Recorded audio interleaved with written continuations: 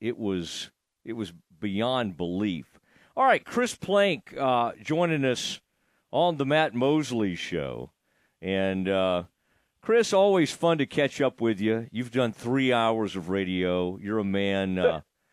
Probably 9 to noon you had stuff earlier today. I mean, you're just constantly being called upon.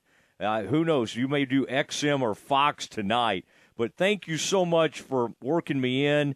I got to see you in Waco, last year, for one of those softball series. But, boy, this is going to be – there's so much great build-up to this OU Texas game. And this feels kind of like the old days, doesn't it? I mean, it's fun every year. It's always exciting, no matter which team's up and which team's down. But when you have both teams doing well, both unbeaten – there's no feeling like it, it's just exciting to get there. And I know you've been to, I'm sure, quite a few of these, but I would imagine you're feeling more anticipation for this one than some in recent years. Yeah, last year was a blur. Don't remember what happened. Can't even tell you. But for Oklahoma to be, in this position. With their schedule, everyone expected them to be 5-0. If they would have lost before Saturday, there would have been big questions about the direction of this program, where it's going. Is Brent Venables the right hire? All those things would have been in play if Oklahoma would have lost to SMU or Cincinnati or even Iowa State. They didn't. So now they're in a position to where they're playing really good football. Now the question is for Oklahoma, who has it been against? Have you been truly challenged? We know Texas has. They've beaten Alabama. That's a really good football team. Has Oklahoma really played a very good football team? I think that's kind of the question overall. Cincinnati's good, but are they great? No. Iowa State's okay. So that's where all this, we'll find out on Saturday. Is Oklahoma, got to this point at 5-0 on a soft schedule?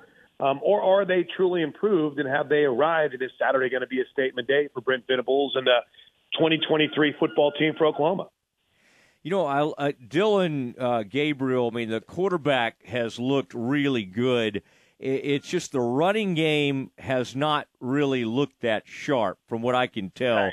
Right. You blow out Iowa State, so maybe you don't really dial down too much on the stats.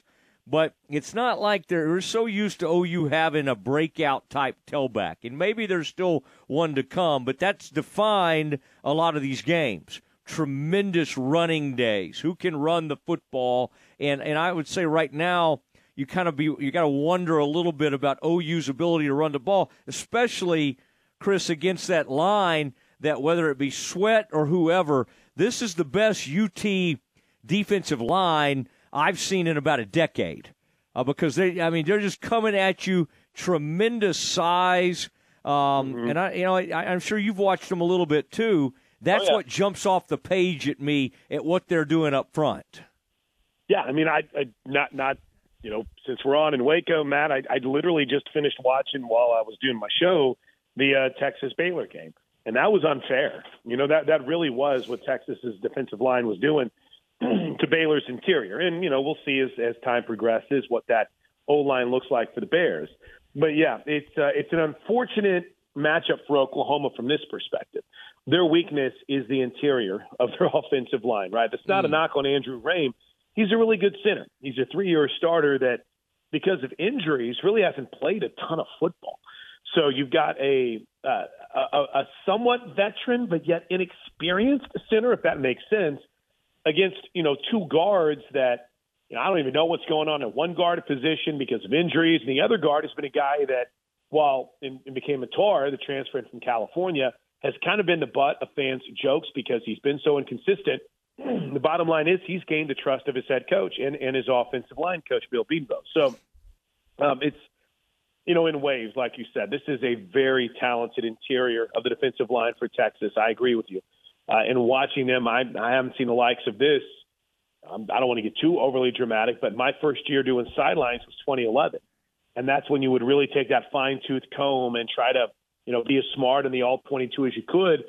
And in that, this is as dominating of a group that I've seen for Texas. And it's unfortunate for Oklahoma that it happens to line up in a season when they're interior of their offensive line isn't the best. But in that, I don't know how good the edge is for Texas. And at left tackle and right tackle, Oklahoma's really good. Walter Rouse, Stanford transfer, and Tyler Guyton, the TCU transfer. So, I don't know if that means the Sooners will go away from trying to run up the middle, or Jeff Levy and Bill Bedenbaugh, and in that their quarterback Dylan Gabriel will have something schemed up to try to counter that. But yeah, I'm fascinated because I'm with you. I really, really think the interior of that Texas defensive line is as good as I've seen that.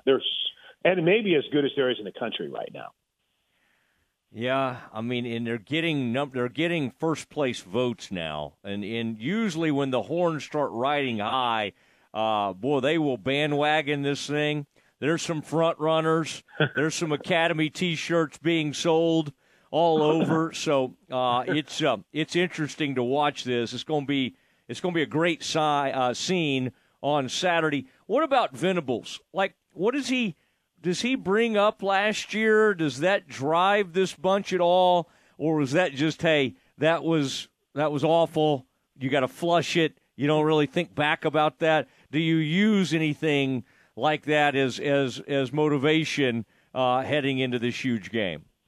I think the way that he's phrased it in his media avails this week is, we're very aware of what happened last year. And, in that, this is a team that surprisingly, Matt, has a lot of players who haven't played in this game. I think it's something along the lines of, 50 newcomers that haven't played in this game that play major roles in this team. But in names like, Woody Washington and guys, like the Danny Stutzmans of the world, these are Dylan Gabriel, even though Dylan Gabriel didn't play in this game last year. Neither did Billy Bowman. But these are guys who have lived it and have experienced it. And they know, all right, we've got to prove something. Bob Stoops likes to joke whenever he got the job in 1999 when he was hired, and that was his first year. He said, everyone told me that all I ever needed to do was just beat Texas. We just want to beat Texas. And he quickly found out it was more important than that. There needed to be more than just beating Texas. And I think for Brent Venables, he's quickly realized it's not just, hey, we need you to beat Texas. We need you to beat Texas now. We can't look ahead 2 years, 3 years. We need you to do it now. And in all honesty, this has been a complete and total roster makeover for OU, which is why there's so many newcomers. And it's kind of surprising, even with the level of competition they played, Matt, how good that Oklahoma has been defensively against these teams. So I'm intrigued to see how much of a storyline that becomes. Like, if Oklahoma wins, in the post game, if it's, we really had to go out and avenge last year. That's never really been a mantra or an MO for OU after losses, but they've been really good when they go back against a team or they rematch against a team that they've lost to. So has it been a major storyline and a major talking point in the media? You bet. Amongst the fan base, absolutely. But with the players, only a select few have you kind of heard that from. And the head coach, I think he's definitely been trying to downplay, except to say, oh, we're very aware of what happened last year, so you can take that for what it's worth. What's the most iconic play in your mind from calling these games, watching these games, being down there? What is there one thing I saw you retweeting that conversation with Roy Williams? I think maybe Teddy Lehman was having that. Yeah. That Superman, and I thought that was funny. I was listening to a little bit of that, and it was like they had even cautioned him, do not leave your feet. Yeah.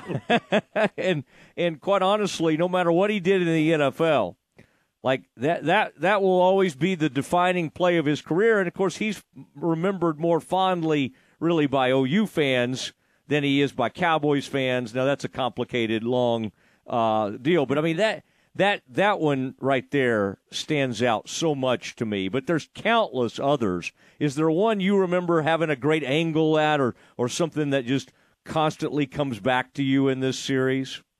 Well, that 2001 play, that was before I was doing sidelines. I was there covering for my radio stations, and I was on the opposite end of the field.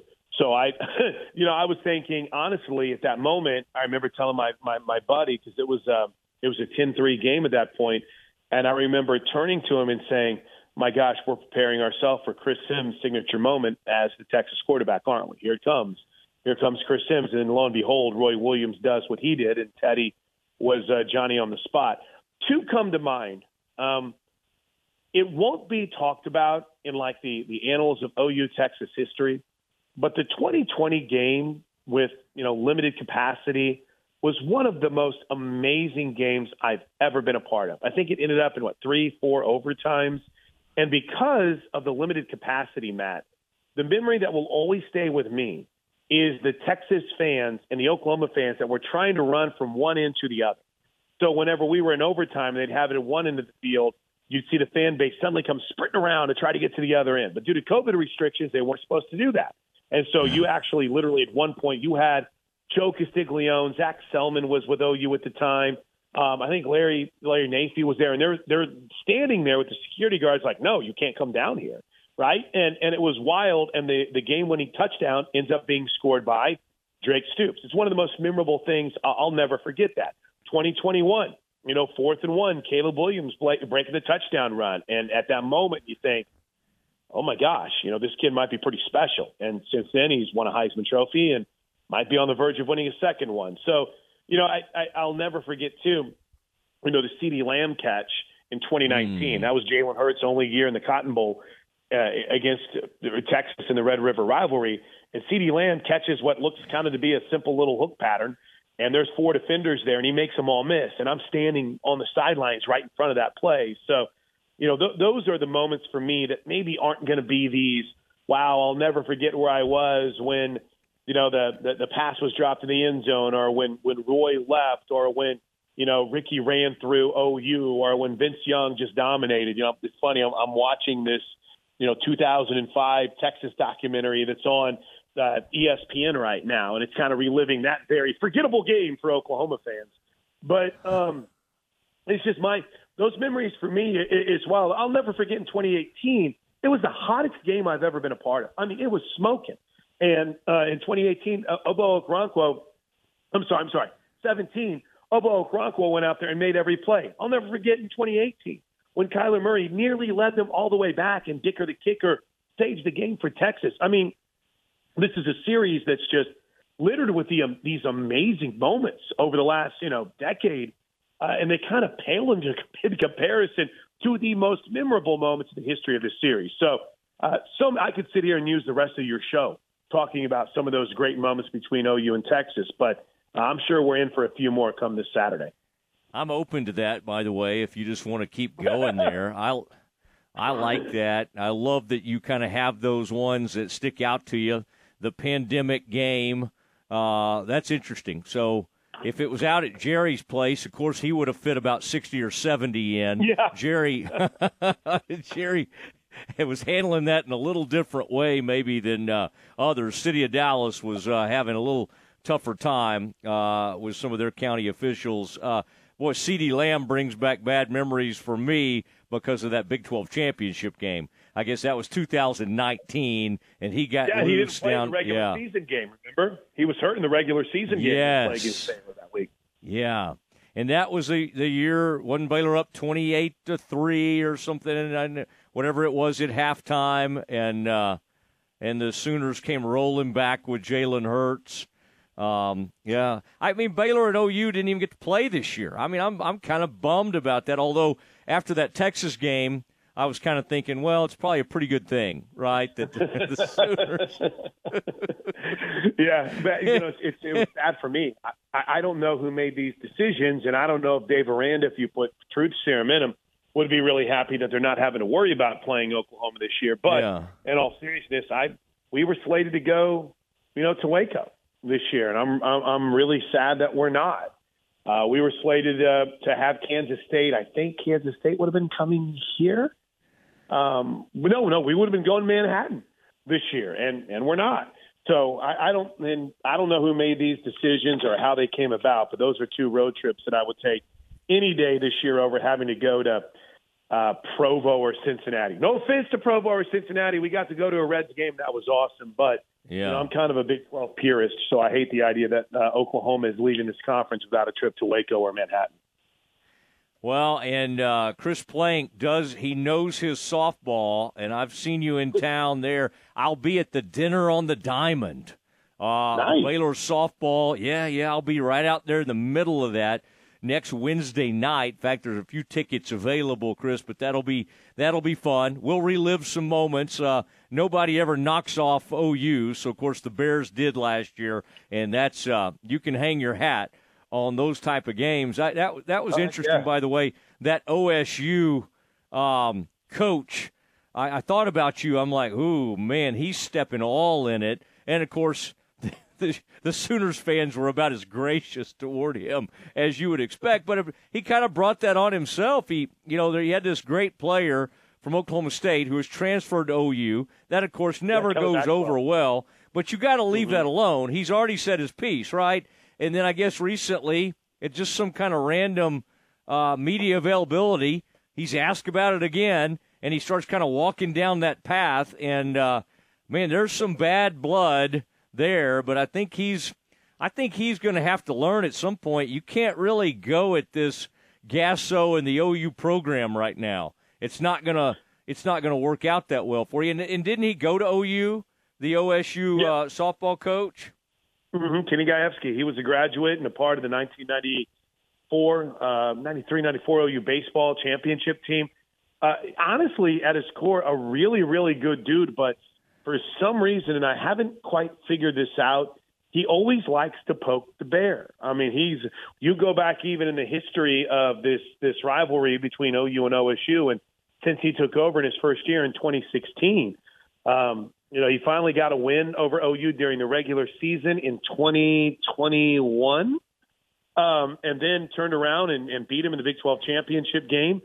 But they just, for some reason, he always likes to kind of poke the bear a little bit. And when all was said and done, Oklahoma ends up with Kelly Maxwell, and I like Kenny a lot. I think he's a good dude, but for some reason, he likes to kind of tweak Oklahoma a little bit. And so far, I think if you look at the overall record, it hasn't really gone so well for him. All right, how would you pick this one? I'm sure on all your different broadcasts and everybody's wanting a prediction for you. Give us a preview, and again, you might reserve the right to change by tomorrow, perhaps. I'm saying. I think it's going to be low scoring, Matt. I think it's going to be a low scoring football game. I think the defenses are going to have their way for the most part. Oklahoma can't run the football consistently. I don't think it's magically going to appear against this front line. Again, I think Texas is really good. I think this is the best Texas team I've seen, and I've been doing this on a day-to-day, hour-to-hour basis since 1997. But from the perspective of being a guy who's done it, as the sideline reporter for Oklahoma since 2011, this is the best team I've seen talent-wise for Texas since maybe 2005. So, listen, I'm an Oklahoma guy, so I'm going to pick Oklahoma to win it. But I think it's going to be a really close and tight game. I could see this being like a 24-17 kind of a game, 21-18. But special teams, if you watch the Oklahoma or the Texas Baylor game, Texas does some weird things on special teams, right? There were a couple, they dropped a punt. They didn't have their guys in the right position for pooch kicks. The Baylor, unfortunately, just couldn't take advantage of. So, Oklahoma's been really good at blocking punts this year. I could see that being a factor in this game. But, yeah, Texas has they've done some weird things special teams-wise this year, and I kind of think that's where this game could change come Saturday on a special teams play. All right, we had Casillas on earlier. We got Chris Plank on. Been a good day. This will be a lot of fun, and look forward to seeing you. And on all your descriptions there of all these different networks you're on, just go ahead and add the Mosley Show. I want you to add just one more column there. You've become a regular, so I think that would be appropriate. Chris, great to visit with you, and we will talk to you soon. Thanks, Matt. Appreciate you having me on, man. Have a great day. You bet. There he goes, Chris Plank. You hear him on Mad Dog Radio, Fox Sports Radio, and then he does a lot of stuff for the Sooners, and he's the voice of the greatest women's or the greatest softball program in the country, at least right now, and that is the Oklahoma Sooners. All right, got some details for you on a really cool opportunity with Baylor softball. We'll talk about that next. Your leader in high school sports, ESPN, Central Texas.